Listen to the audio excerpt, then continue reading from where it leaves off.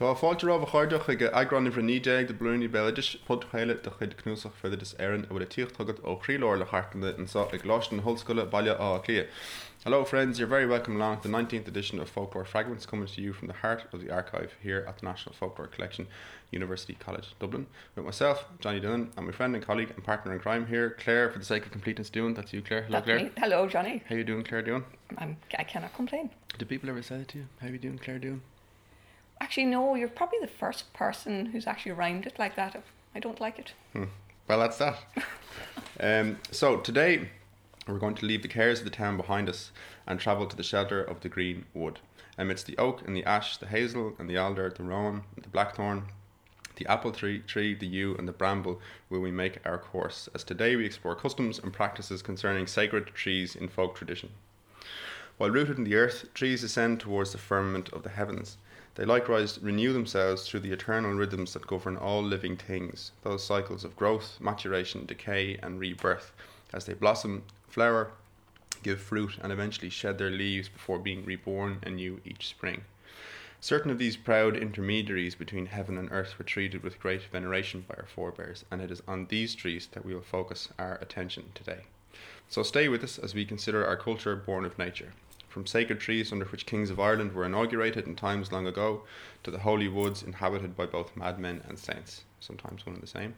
From votive offerings left hanging on the branches of trees growing beside holy wells, to those trees treated with fear and trepidation, understood as they were as dwellings of the otherworld spirits which live alongside us in the natural landscape. Trees. Trees, that's a thing of beauty there, Johnny. Well, thanks, Claire. Arts degree. I've been haranguing poor Claire about this topic for a while now, haven't I? For months you've mentioned trees. I don't even know why. I don't even have a big thing about trees, but I just thought... It really has been something you've been interested in for quite a while. It has. And we've put it off, but finally you've worn me down. I have. Excellent. Okay, to start, maybe we'll have a piece from Daithí Ó Tógáin. Lovely. Just love you to, this is the late Professor Daithí Ó Tógáin, a hugely inspiring figure. His lectures were incredible. When I started studying here years ago, he was a huge inspiration to carry on working in folk tradition. Published the Sacred Isle, on Fila, the Lore of Ireland, the encyclopedia that we often point people towards, countless books of poetry, all sorts. Amazing character. This is him appearing on Radio 1, I think, in the 1990s, and he's talking about trees, and he'll go on to describe the Billa, the sacred tree that will then lead us into the early laws and stuff like that. Excellent. So here's Daithí. Today's guest is Professor Daithí Ó Tógáin of the Department of Irish Folklore at UCD.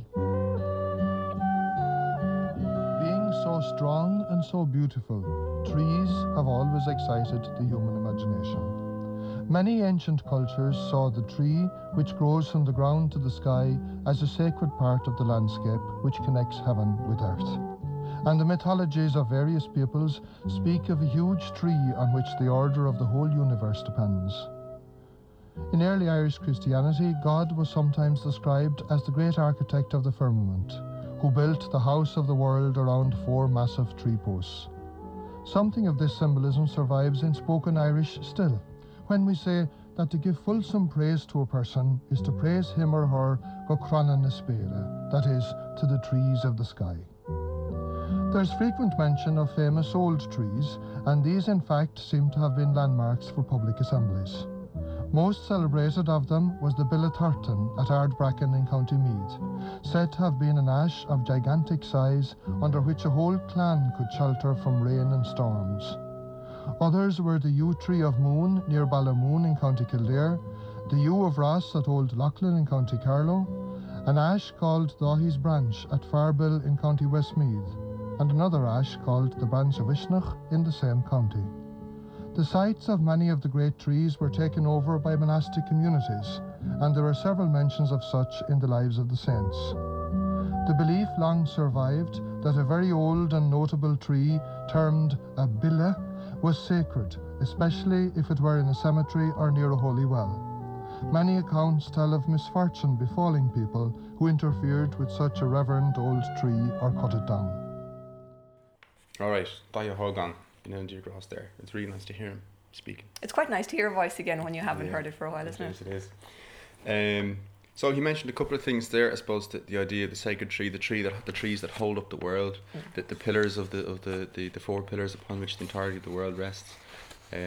God or the great creator of the universe building the house of the world on 4 tree posts and praising people, Gukran, the spirit of the trees of the sky and stuff like that. Should we look at the Billa? Yes, The idea of the sacred tree. sacred tree. You were mentioning there were 5 trees or something like that. There were, we actually had a wonderful article. A.T. Lucas writes about the 5 great legendary trees of Ireland, and he names them as Billa Torton, O Mugna, O Rotha, Crave Dahi, Billa Ushnig, which were mentioned by Dahi there in his recording. And the word Billa that Dahi mentioned earlier, this seems to be the Irish word that it would have been used traditionally to denote a sacred tree, in or they particular. might have used the word creve as well. A.T. Lucas says that they were interchangeable.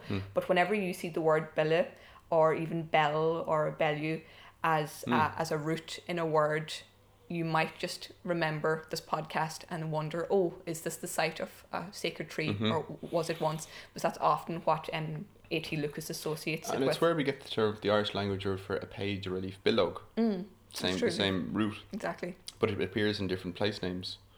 It does, and actually, if you see, he has a few examples. So Ohavilla in Cavan, Ahavili in Armagh and Down, or Ballinvilla in Mayo. Again, anytime you see this word and this root, if you pardon the pun, that's what we're talking about. That potentially there could have been a sacred tree there once. I suppose what he's mentioned essentially is as the widespread is a derivation that these when he talks about you mentioned Ahavilla, the field of the tree and so on, that these places are found in counties Antrim, Sligo, Cavan, Leitrim, Monaghan, Cork, Down, Mayo, Roscommon, Tip, Waterford, Galway, Tyrone, etc., etc. That All there's over. such a wide derivation that it would suggest it to be a particularly old practice, old ideas basically.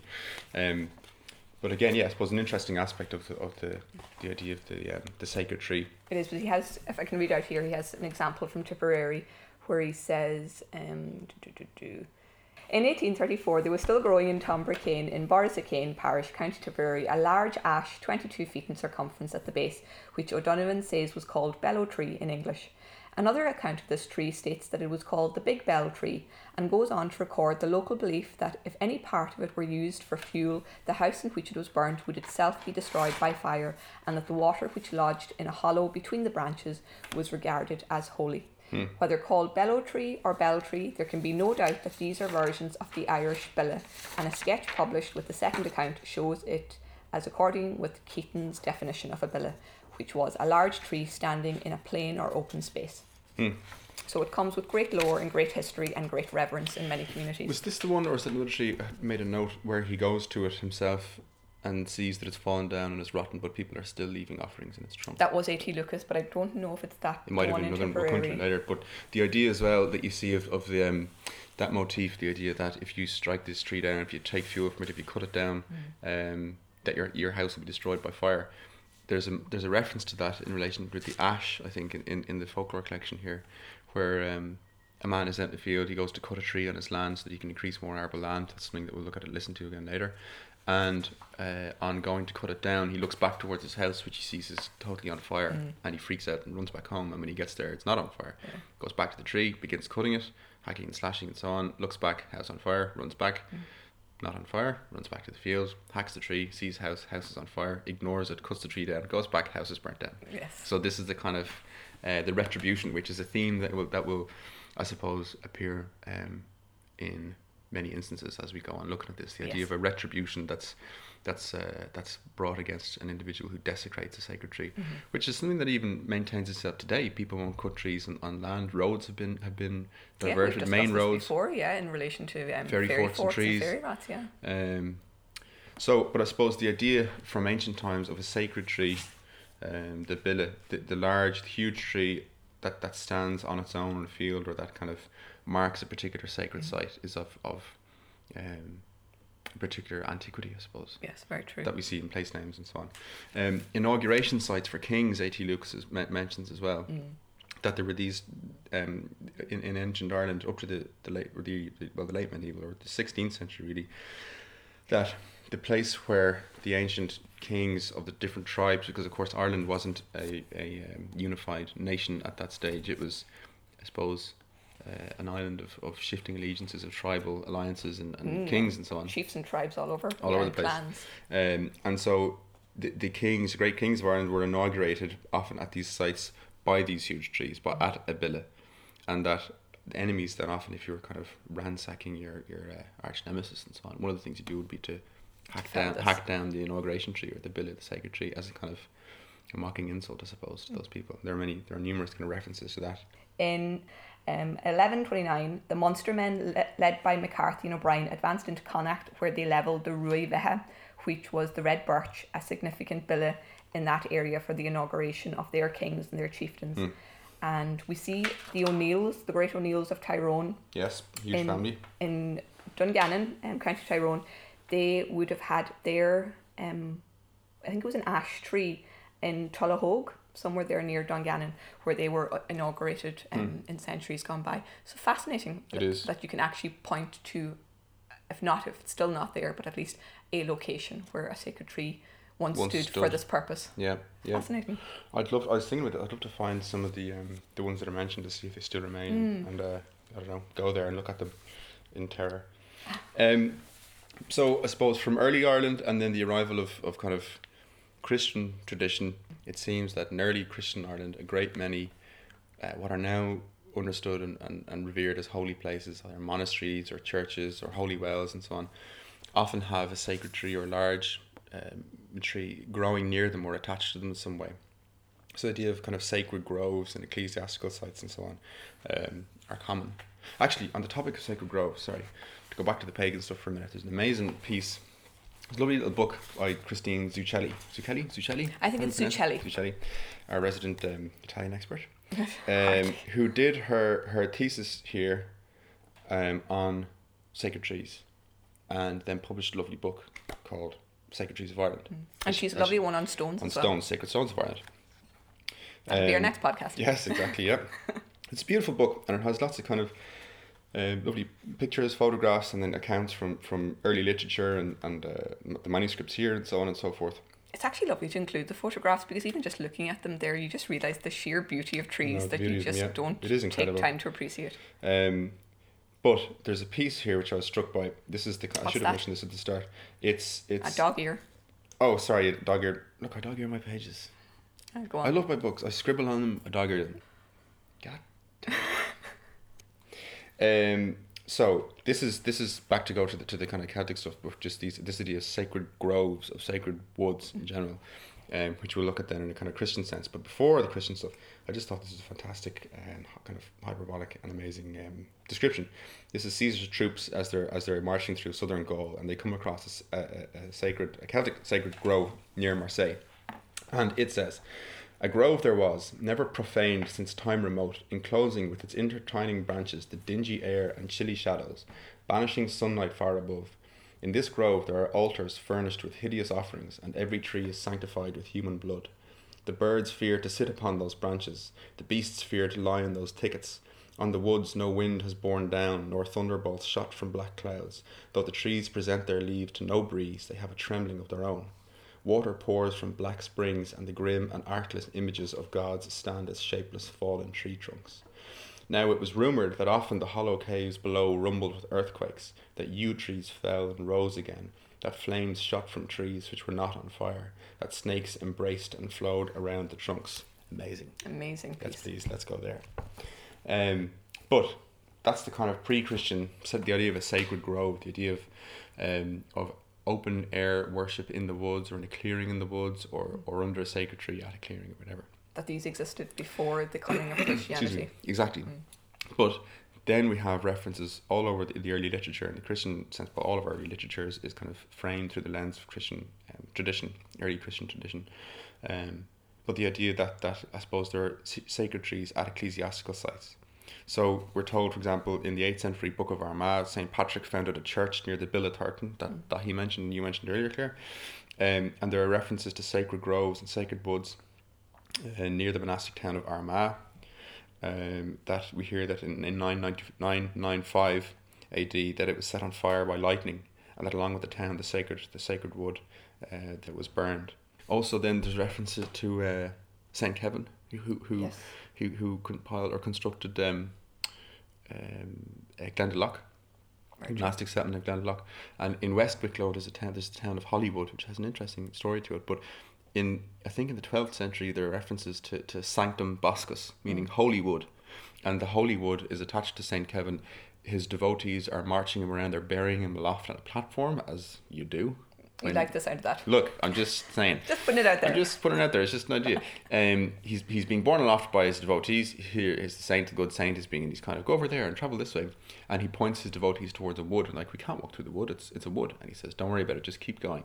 And as he walks through the wood, he begins to pray fervently and make these kind of pronouncements and so on. And the trees all begin to bend and fall over in front of them, and a path is cut through. Oh. So they march Is this through like the wood. Moses and the Red Sea? No. Okay. Yes, it is. Well, in a sense, there's a parting being made through the natural Okay. world, an obstacle, whatever, and it's through supernatural or divine intervention that this occurs. And so Saint Kevin then says, the place is named Sanctum Boscus, and he declares that he gives, what does he say? Hell and short life to anyone that would burn green wood or dry from this wood for all eternity. If you touch it, if you burn it, you're going to die, and then you're going to go to hell. That was his approach. So the idea, I suppose, of Christians, of early saints putting prohibitions on the interference with these sacred groves and so on. Because we have St. Columkill in Yes, Derry. very interesting. Is massive on this front, because he was particularly fond of this area in Derry, where he believed that to have more angels than leaves on a particular tree, that kind of a yew that he called the yew of the saints. Amazing. And he has some, again, just kind of referencing A.T. Lucas, if I can find it here. Hurry up. I was like, where is this now? 28. Oh. Yes, so St. Columkill's Oakwood, after the famous saint who founded a monastery there in the 6th century in Derry.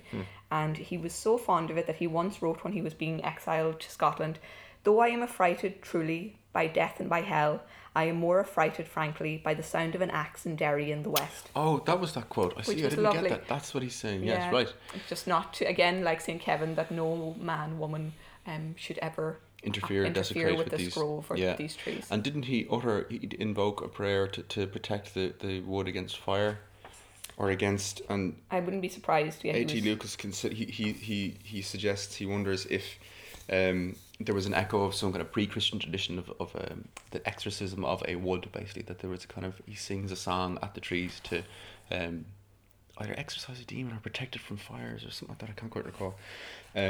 But it was the yew tree in particular that Columkilla mentioned? He did. He actually mentioned, you see, the yew of the saints, if I've got it correctly. And he writes, "This is the yew of the saints, where they used to come with me together. 100 angels were there, above our heads, side close to side. Dear to me is that yew tree. Would that I were set in its place there. On my left it was pleasant adornment when I entered into the black church." Amazing. Beautiful. Because Really the vivid. yew tree is an interesting one, and there's a quote here from Dralis Cambrensis. He talks about the yew tree, and he says of Ireland at that time, "Yews with their bitter sap are more frequently to be found in this country than in any other I have visited, but you will see them principally in old cemeteries and sacred places, where they were planted in ancient times by the hands of holy men to give them what ornament and beauty they could."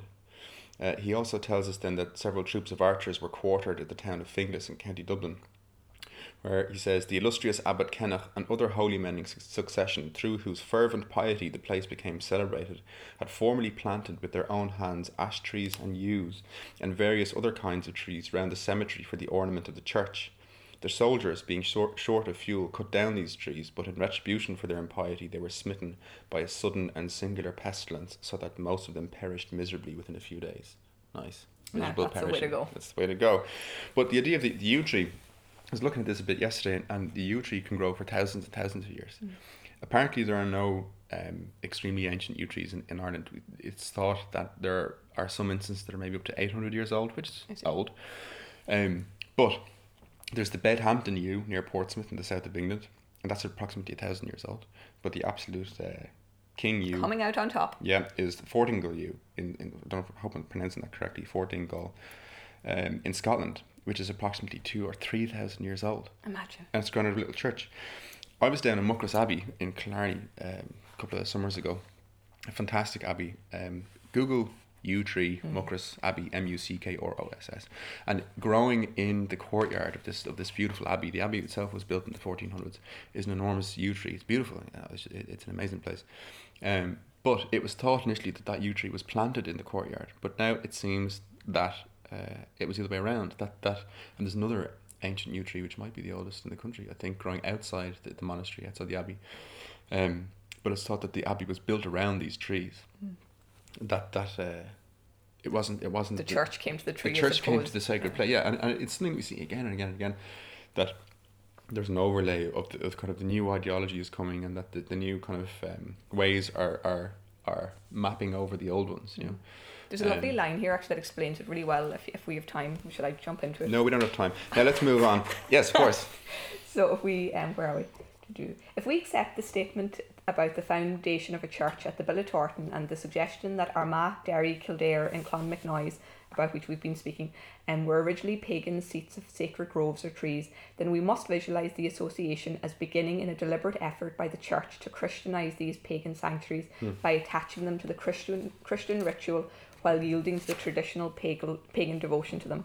At first, in brief, the church came to the tree, not the tree to the church, exactly as Johnny was saying. Great. Sorry, it's just lovely. It's a lovely piece. It just kind of says it quite concisely, doesn't it? So at first, in brief, the church came to the tree, not the tree to the church. The more this strategy was put into practice, the firmer the association between the church and the tree grew, until in time, by force of it, the trees came to the churches and the planting of them there was rationalised, as Cambrensis, who we mentioned, rationalises it into a matter of beauty and adornment. The holiness, however, of the ancestral billa surviving, altered in kind but not in degree. So it's really interesting that, as he said, the church came to the tree, not the other way around, as we might imagine. Yes.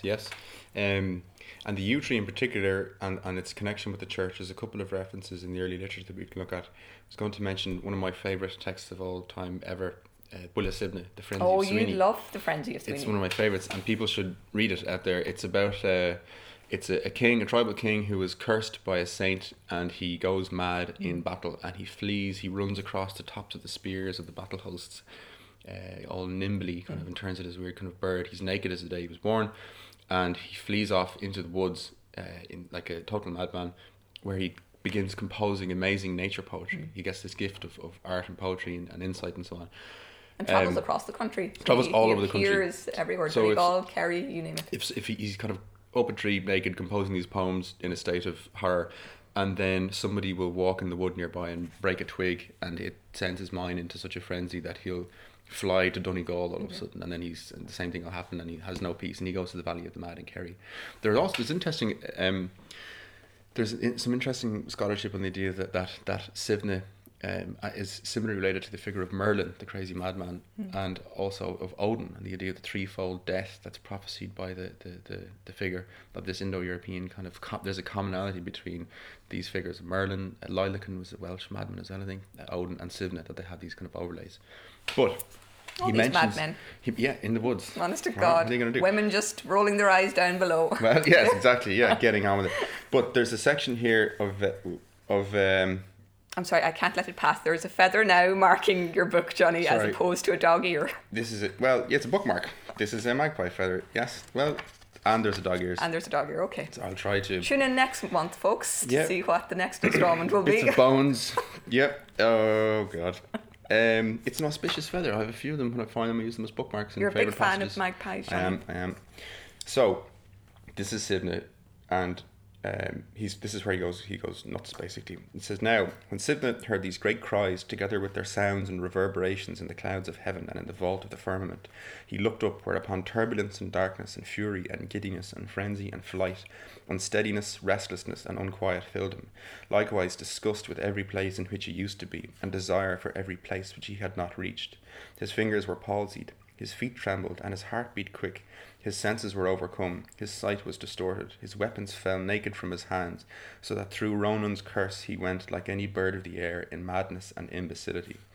Now, however, when he arrived out of battle, it was seldom that his feet would touch the ground because of the swiftness of his course, and when he did touch it, it would not shake the dew from the top of the grass, nor the lightness and nimbleness of his step.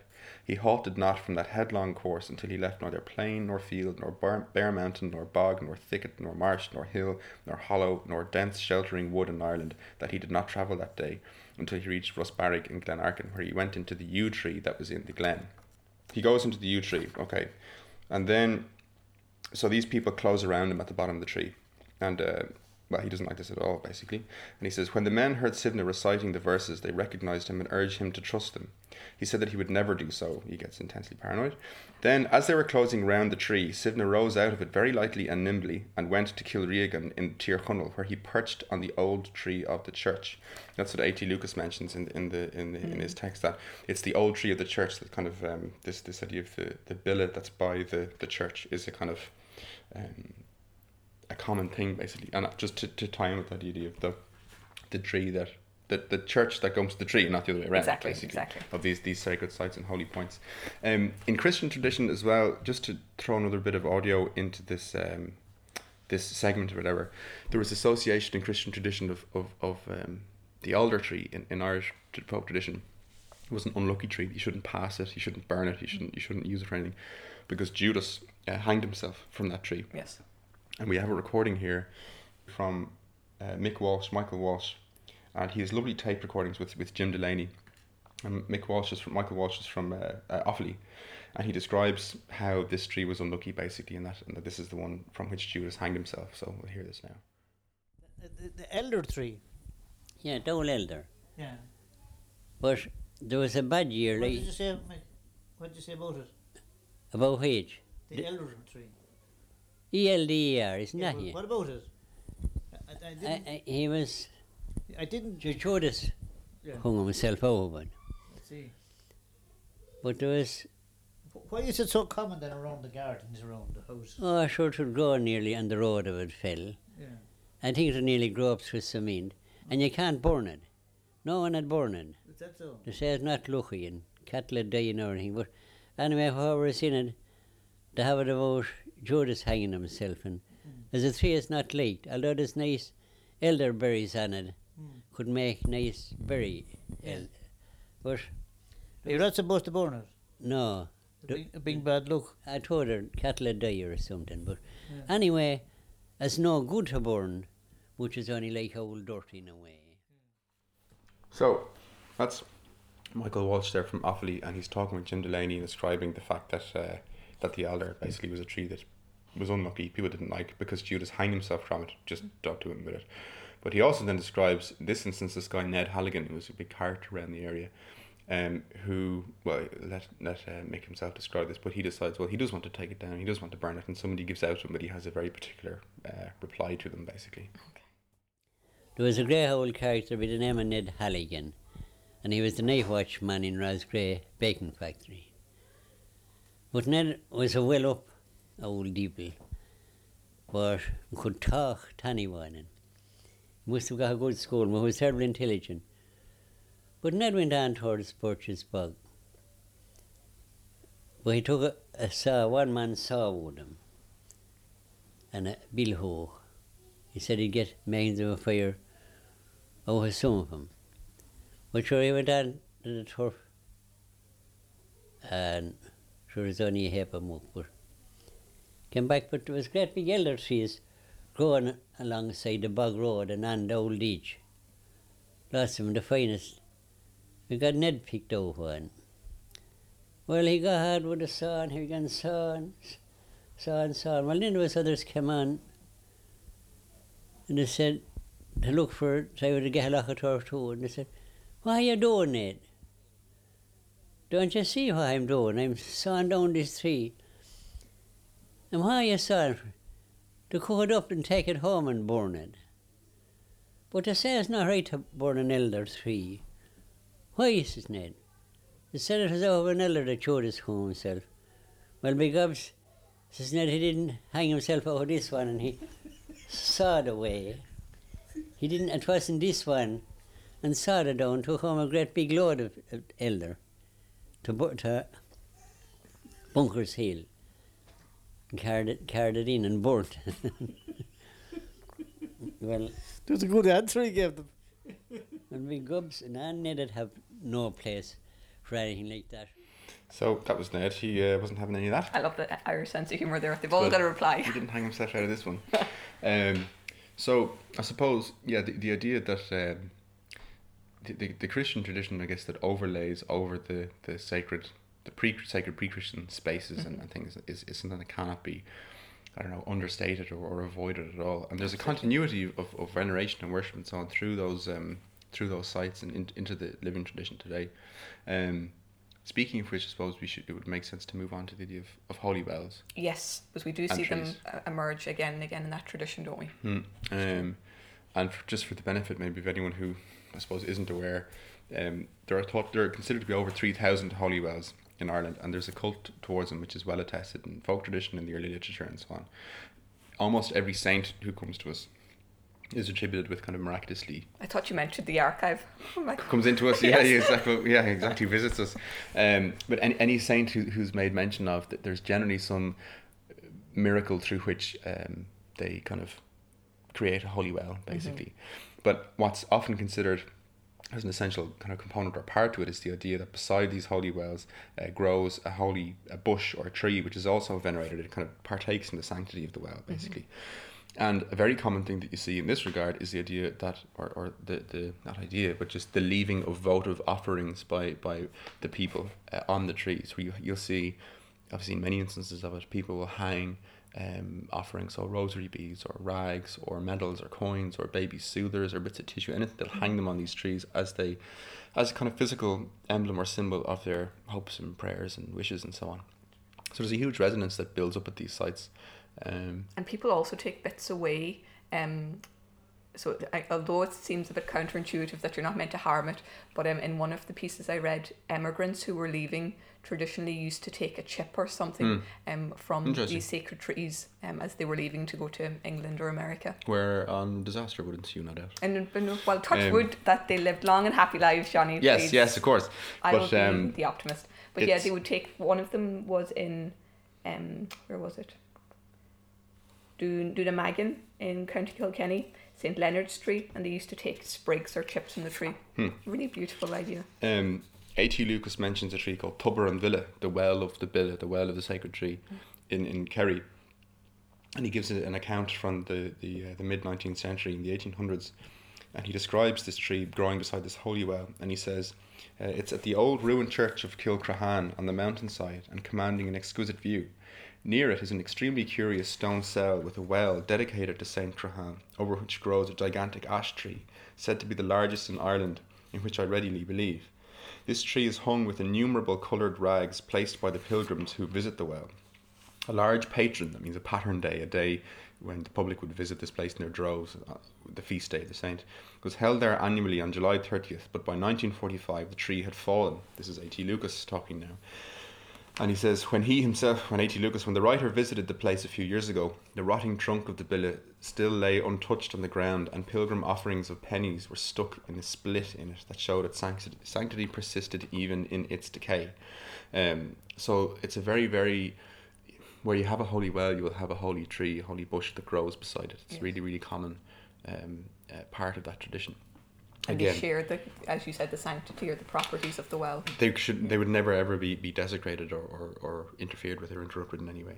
Can I there's a nice one here of St Bernard's Well in Woodtown in County Louth. Did you read this one? I just thought it was a very colourful description, where A.T. Lucas relates that a legend exists where a neighbour brought a disabled person to the well in a wheelbarrow. And they were cured after bathing his limbs in the water, and the barrow was left as a thanks offering beside the well. And 2 trees grew from the handles of the barrow, and the leaves which they bore were never the same in 2 successive years. So they'd be oak one year, ash the next, and what did he say? And elm the following, and so on in cycle. A miraculous diversity reminiscent of the crops of apples, acorns, and hazelnuts borne by O Muna, which is one of, as we mentioned at the very beginning, one of the 4 legendary ancient trees of Ireland that was kind of categorised as having different produce each year, so that it could have the characteristics of an oak this year, of the ash next year, the elm the year after. So this legend has kind of picked up on these motifs and echoes it now into the 19th century. That's amazing. Isn't it interesting? Talking on the topic of, say, holy wells and trees attached to them, the idea similarly, in tradition that Lucas mentions and that we see in the archive here, relates certain trees to the world of the dead. And in a social sense, say the Billa or the sacred tree or a standing tree at a crossroads, that the funeral cortege would often have to stop at these trees. So as the deceased was being brought to be buried by the community, that they would often stop, that they would lay the coffin down, and they would pray at the site. We have an account here from County Offaly, a piece here from County Offaly in 1837, and it describes this practice of trees that were associated with funerals. It says, near Kennelly Church in Kings County there is an ash celebrated for its great dimensions and for certain religious ceremonies which have for many years been observed respecting it. The lower people, when passing by with a funeral, lay the corpse down for a few minutes, say a prayer, and then throw a stone to increase the number, which had been accumulating for ages around the root. The circumference of this tree is nearly 22 feet. You mentioned something yesterday, the leaving of wooden crosses at trees, and this is the death cairn, the death heap. It was an insult in Irish was that I wouldn't throw a stone on your death cairn, on your death heap. It's very true. There were heaps on the side of the road where a person had died maybe, and when you would pass you would throw a stone on that, and they would eventually turn these enormous mounds. They would grow with each year, so you had stones and you had crosses, which was very interesting for us reading this, because we actually had a researcher in recently speaking about this tradition in Wexford, that she still remembered it. And now it was quite serendipitous that we came across it. But here A.T. Lucas describes it, where are we?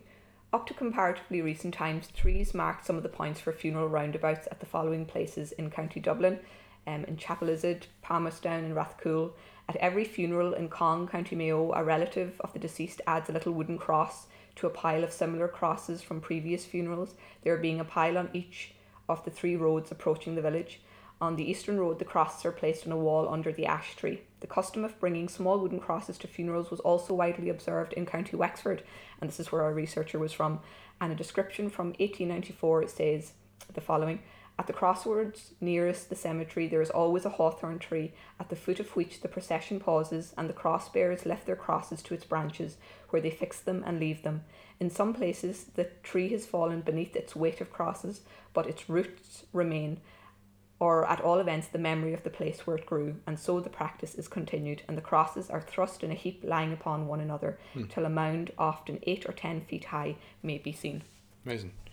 The idea, even that these memorials that were left, there's the mention of the monument trees as well that are sometimes to the unbaptized dead, or the children who were aborted, or people who died. Maybe sometimes in a accidentally in a spot a tree was planted. I mean, the idea sometimes of planting a tree in honor of a dead person is a common thing nowadays. Very much so.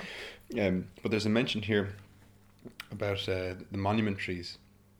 This is by Canon O'Hanlon, who wrote under the pseudonym Laginiensis. In 1870, he says that monument bushes, so-called, are found for the most part in the centre of road crossings, and that unbaptized children and abortions are generally buried under them.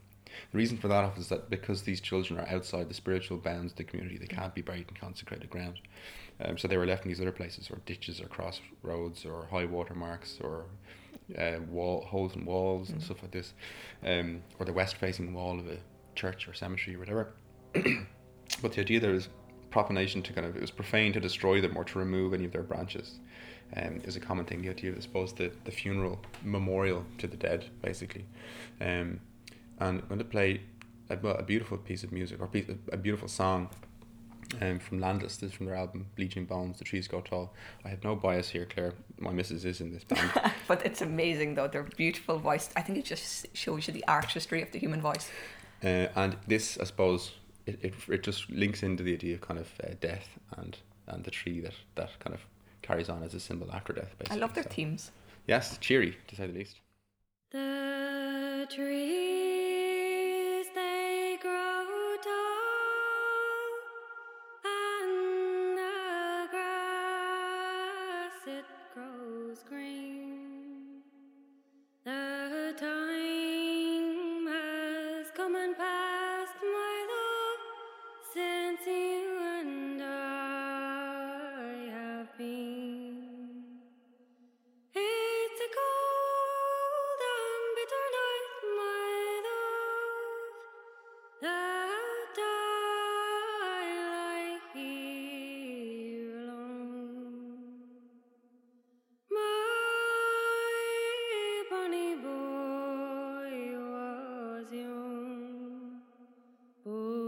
Bodhi's gone. Oh, Father,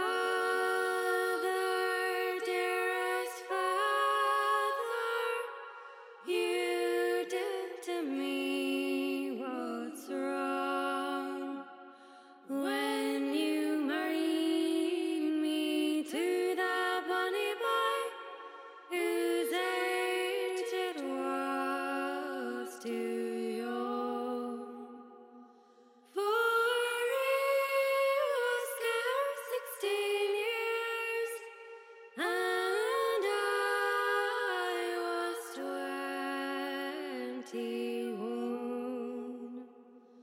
My bonny boy was young and growing.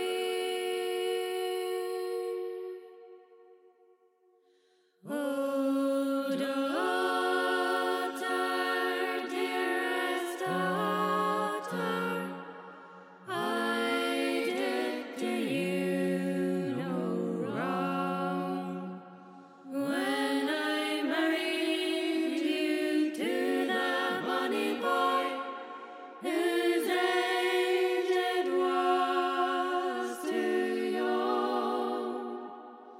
For he proved to be a man to you when I was dead and gone. Your bonny boy was young and growing. But daughter, dearest daughter, I'll tell you what I'll do. I'll send your love to college for another year or two. And whilst he's at college, he'll wear a ribbon blue. So the girls will all know that he's married. As I went down by the college wall, I spied 24 college boys all playing with a ball. And it's there I spied my own true love, the fairest of them all. My bonny boy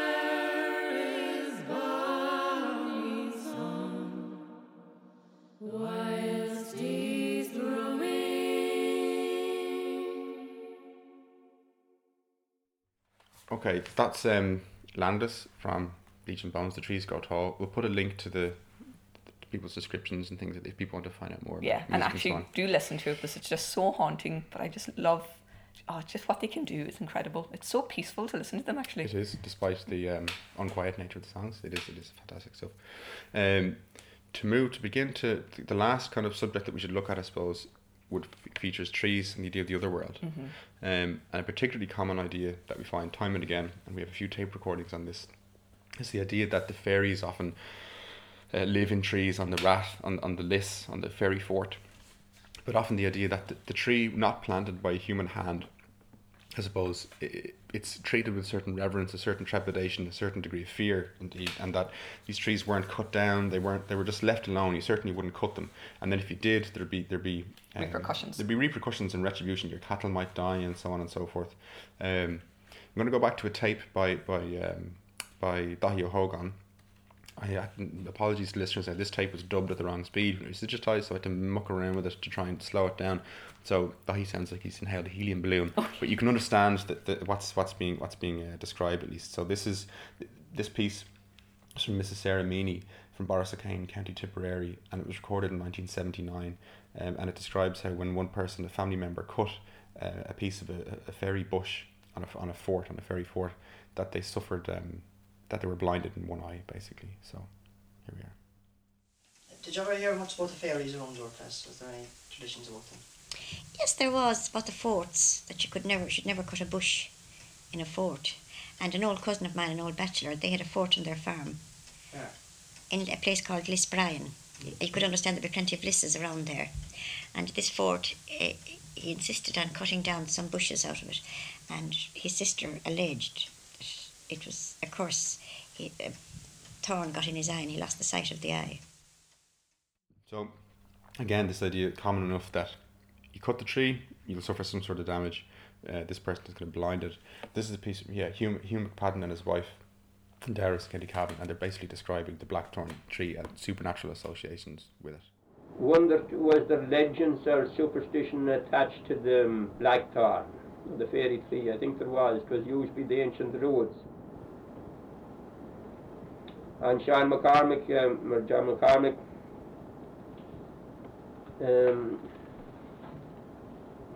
wrote something the singer wrote something in a verse about the fairy tree around Claheen. It was a place in the County Tipperary where there was a great precipice, and very few ever passed that place without getting trouble with the car, if the car didn't overturn or something, and very dangerous. But I think the fairy tree always was the blackthorn, what the shillelaghs made from. I think that's right. We caught them in the fairy bushes at Oh, home. I think so. I think in the north of it. I remember one in the glen, and it was even a white bird. The cattle used to shelter under it, but you didn't touch it. You didn't touch it, no. Oh, we wouldn't burn a branch, no, anything, no. No, and even if it broke off, we wouldn't leave it alone. Leave it. And I think it grew nowhere, only in Ireland. Maybe I that's wonder right. did it grow in Scotland? No, I never heard of it grow there. So, there's a kind of thing that you get time and again is just the reverence with which parts of the natural world were held by our forebears. As a kind of, if you look at things in a purely kind of materialist frame or perspective, all spaces are equally meaningless. You know what I mean? And everything's just whatever, just bulldoze that and remove that. Yeah. It doesn't have a name. There's nothing particular or special about it. That's not the traditional view at all. And it's something that comes through again and again and again. The idea of the trepidation, basically, that's attached to these sites. There's a reference again to this idea of the tree, particularly the tree not planted by a human hand. And there's reference here from County Antrim in 1859, and it describes an ash tree that's growing by the edge of a stream, but the farmer won't touch it and won't even take kind of fuel from it or anything like that. It says, in the next field there's an ash tree standing alone at the edge of a stream and is thought to be of supernatural origin. The consequence is that it is treated with the utmost reverence by the small farmer in whose land it is growing. It is even thought unsafe to cut a rod from it, stories being told of calamities befalling persons who had been so daring as to commit such an act. The grass around it is carefully shorn, and when brought home a strict examination of it is made to discover if any twig has been cut in the process and carried away unwittingly from the sacred plant. And in cases where this has happened, I have known the twig taken back again and laid with due respect and caution beside the parent stem.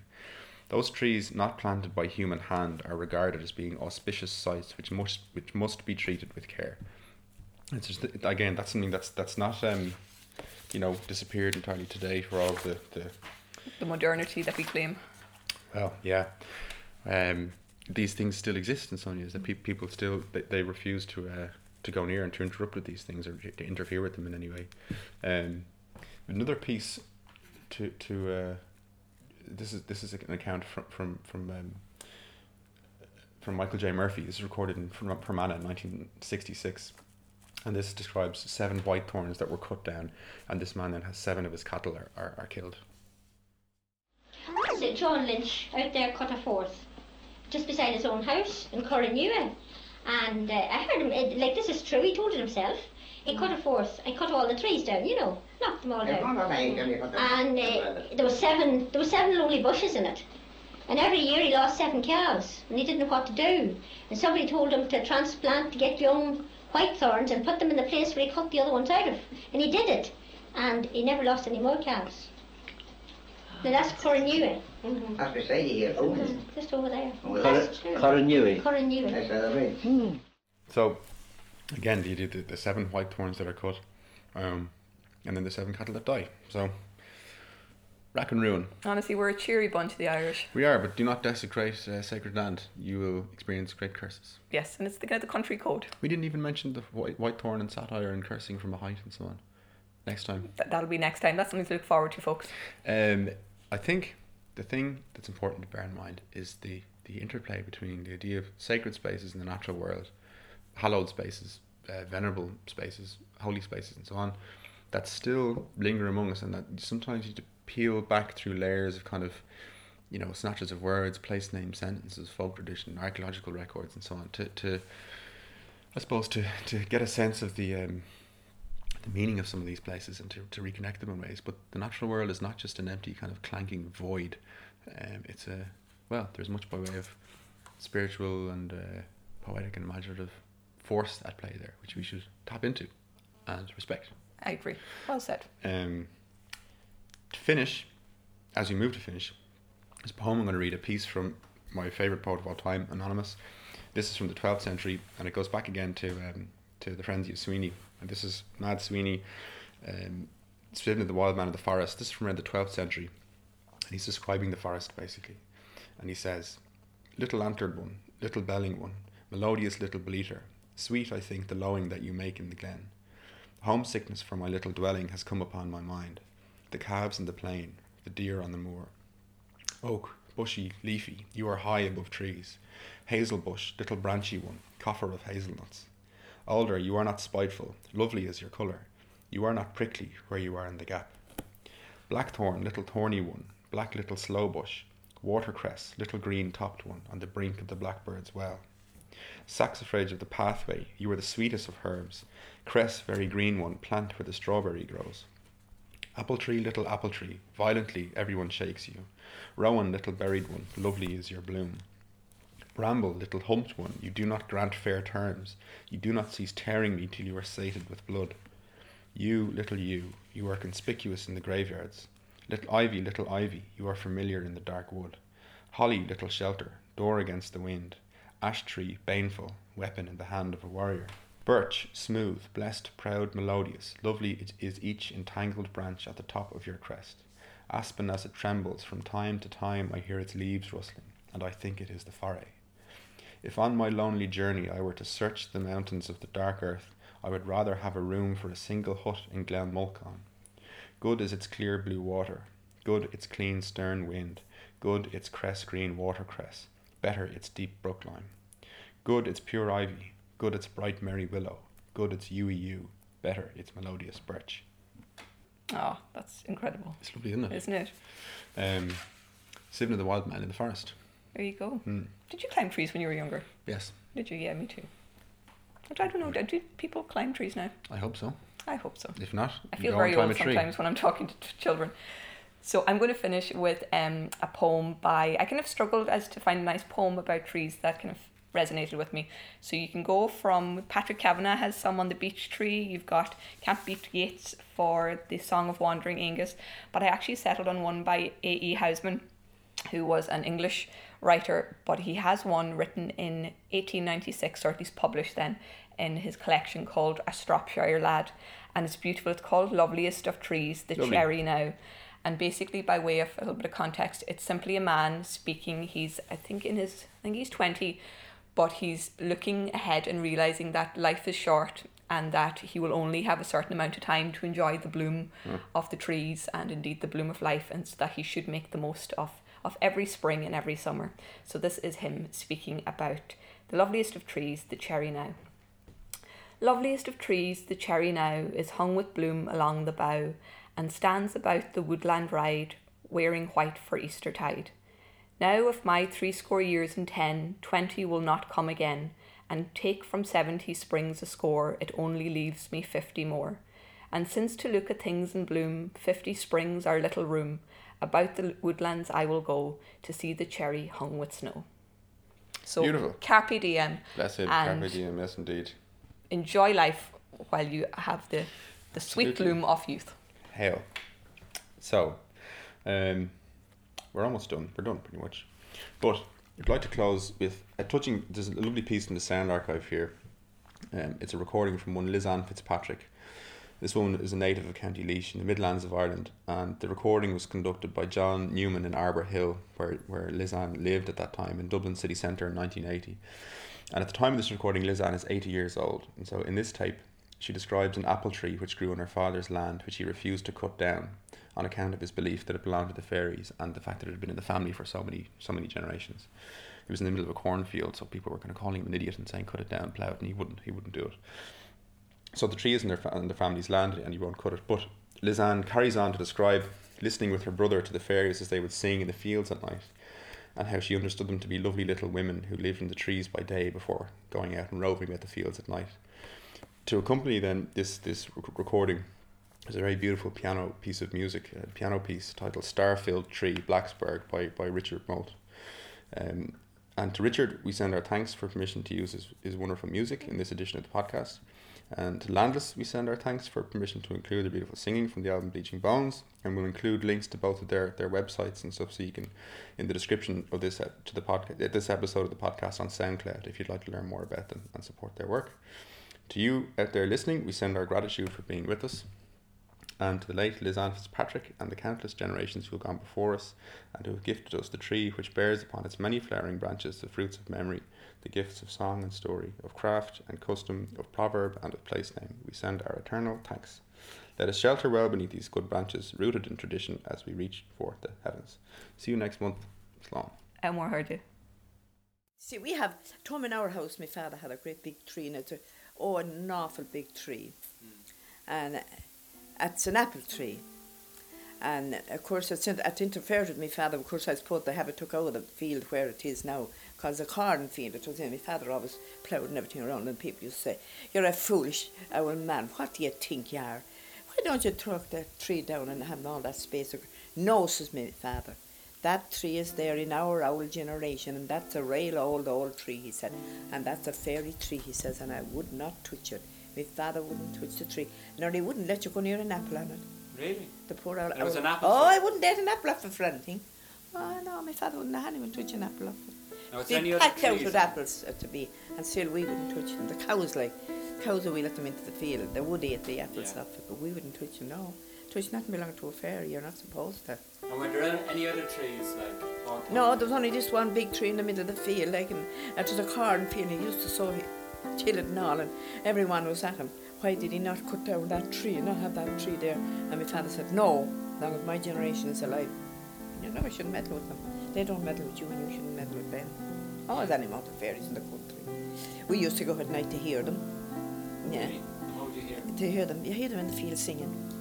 They sing to themselves, you see, in the field. We used to go to, our place was all a big crossroads, and we used to all go out and stand over the wall, and they said, listen, we'd say, "Listen, do you hear them?" And they sang it to themselves there for all that we were. And people often seen them coming home at night from dances and all, crossing the road and all. Now, at about 12 o'clock now at night, that's where you'd see them crossing the road. Crossing from one field into another. Where do they go during the daytime? Oh, they stay in the rat. Yeah. You know, they have rats. Yeah, the tree, the rat is in the tree. stay there. I believe they're lovely little women. So I believe they're lovely little ones. And are they all women? They're all women, little fairy women. So that's why the little child went over the place. She thought they were children like herself. They were fairies all the time. There was any more fairies in the country. That's why we would go outside the door and we were afraid of the fairies. Because we'd hear them singing. We go out in our own crossroad, and the lads would be going out for Quacheen in our house. They call it Cayley in here, we call it Quacheen in the country. And then we'd go 12 o'clock in the door. They'd say, come out here. Come out here, there's Anne and Johnny. Come out here to hear this going on. And we'd hear it. Lovely. Yeah, Johnny needs to come out. We can like us. If we told them that. Fairy singing on the bridge, we thought there was, and it wasn't just where she was. We thought it was on the bridge.